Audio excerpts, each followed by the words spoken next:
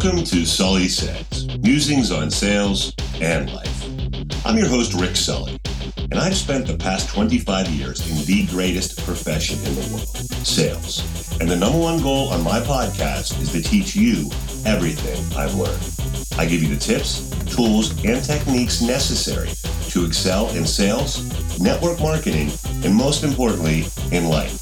So listen, learn, and enjoy the journey.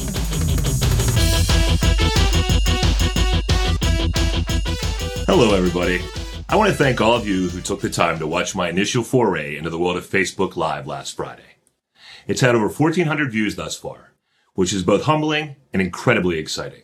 Now, before I get started today, I want to take a moment to thank my great friend, Bob Heilig, who has been strongly encouraging me to take this important first step for quite some time. It's a pretty remarkable feeling when someone close to you sees something in you that you didn't even see in yourself.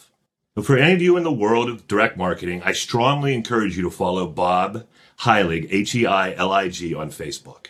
It'll be worth your time. Now, as you can imagine, my first Facebook Live experience was pretty nerve-wracking.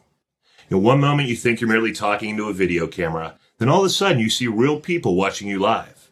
Your family, friends, colleagues, and even total strangers. But the overwhelming support I received via Facebook comments and text messages makes me believe that I am on the right track. And it was clear that my message really resonated with a lot of you. Now remember, it's important to focus on the only three things you can control. Focus on your PEA: preparation, effort, and attitude. Now, unfortunately, but not surprisingly, I did receive a handful of negative comments. Now, anytime you take a risk in life, step outside of your comfort zone, reach for your goals, you will come across negative people. These are folks who derive genuine pleasure from knocking other people down. They can't stand seeing someone trying to improve their lot in life. Now, I tried desperately to shrug off these comments, but as you all know, that is way easier said than done. They gnaw at you. They permeate your thoughts, make you doubt yourself. But I'm here to tell you that I'm done with that nonsense. We can no longer allow these people to control our narrative, to dictate our mindset. These are our lives. As I said last week, we are in 100% control of our attitude. Now, these negative comments got me to thinking about all of you and the New Year's resolutions you likely set for yourself. I'm guessing some of you probably would like to lose some weight, start going to church every week, maybe run a marathon, or learn to play a musical instrument. Well, whatever your resolution, you can be certain there are people out there, people inside your circle of influence, who will try to sabotage your success.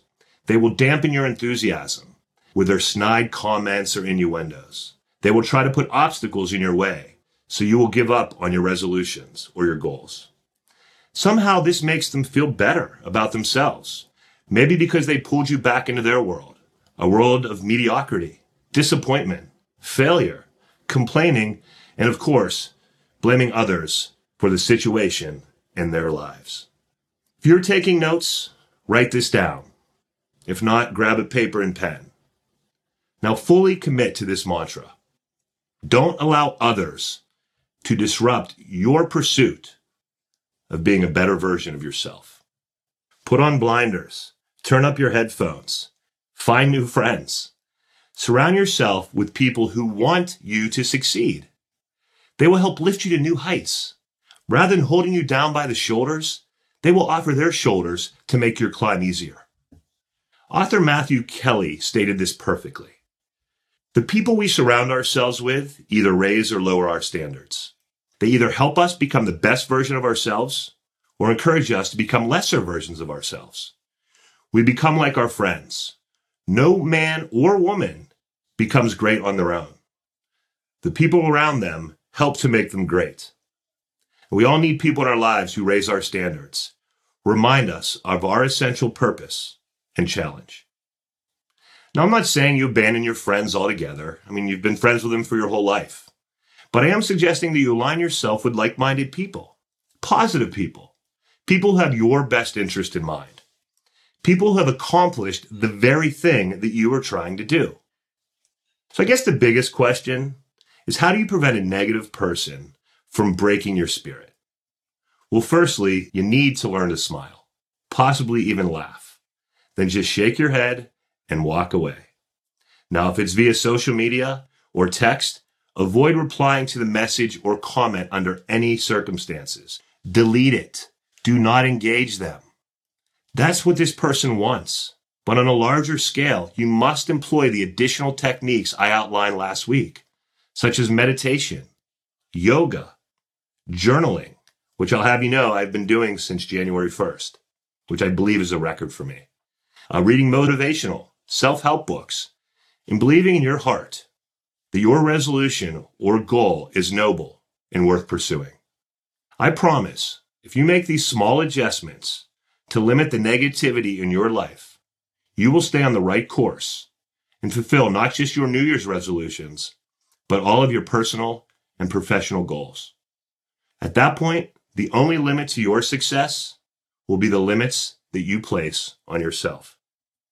If you enjoyed today's message, please click share so your friends, especially the negative ones, can experience it too.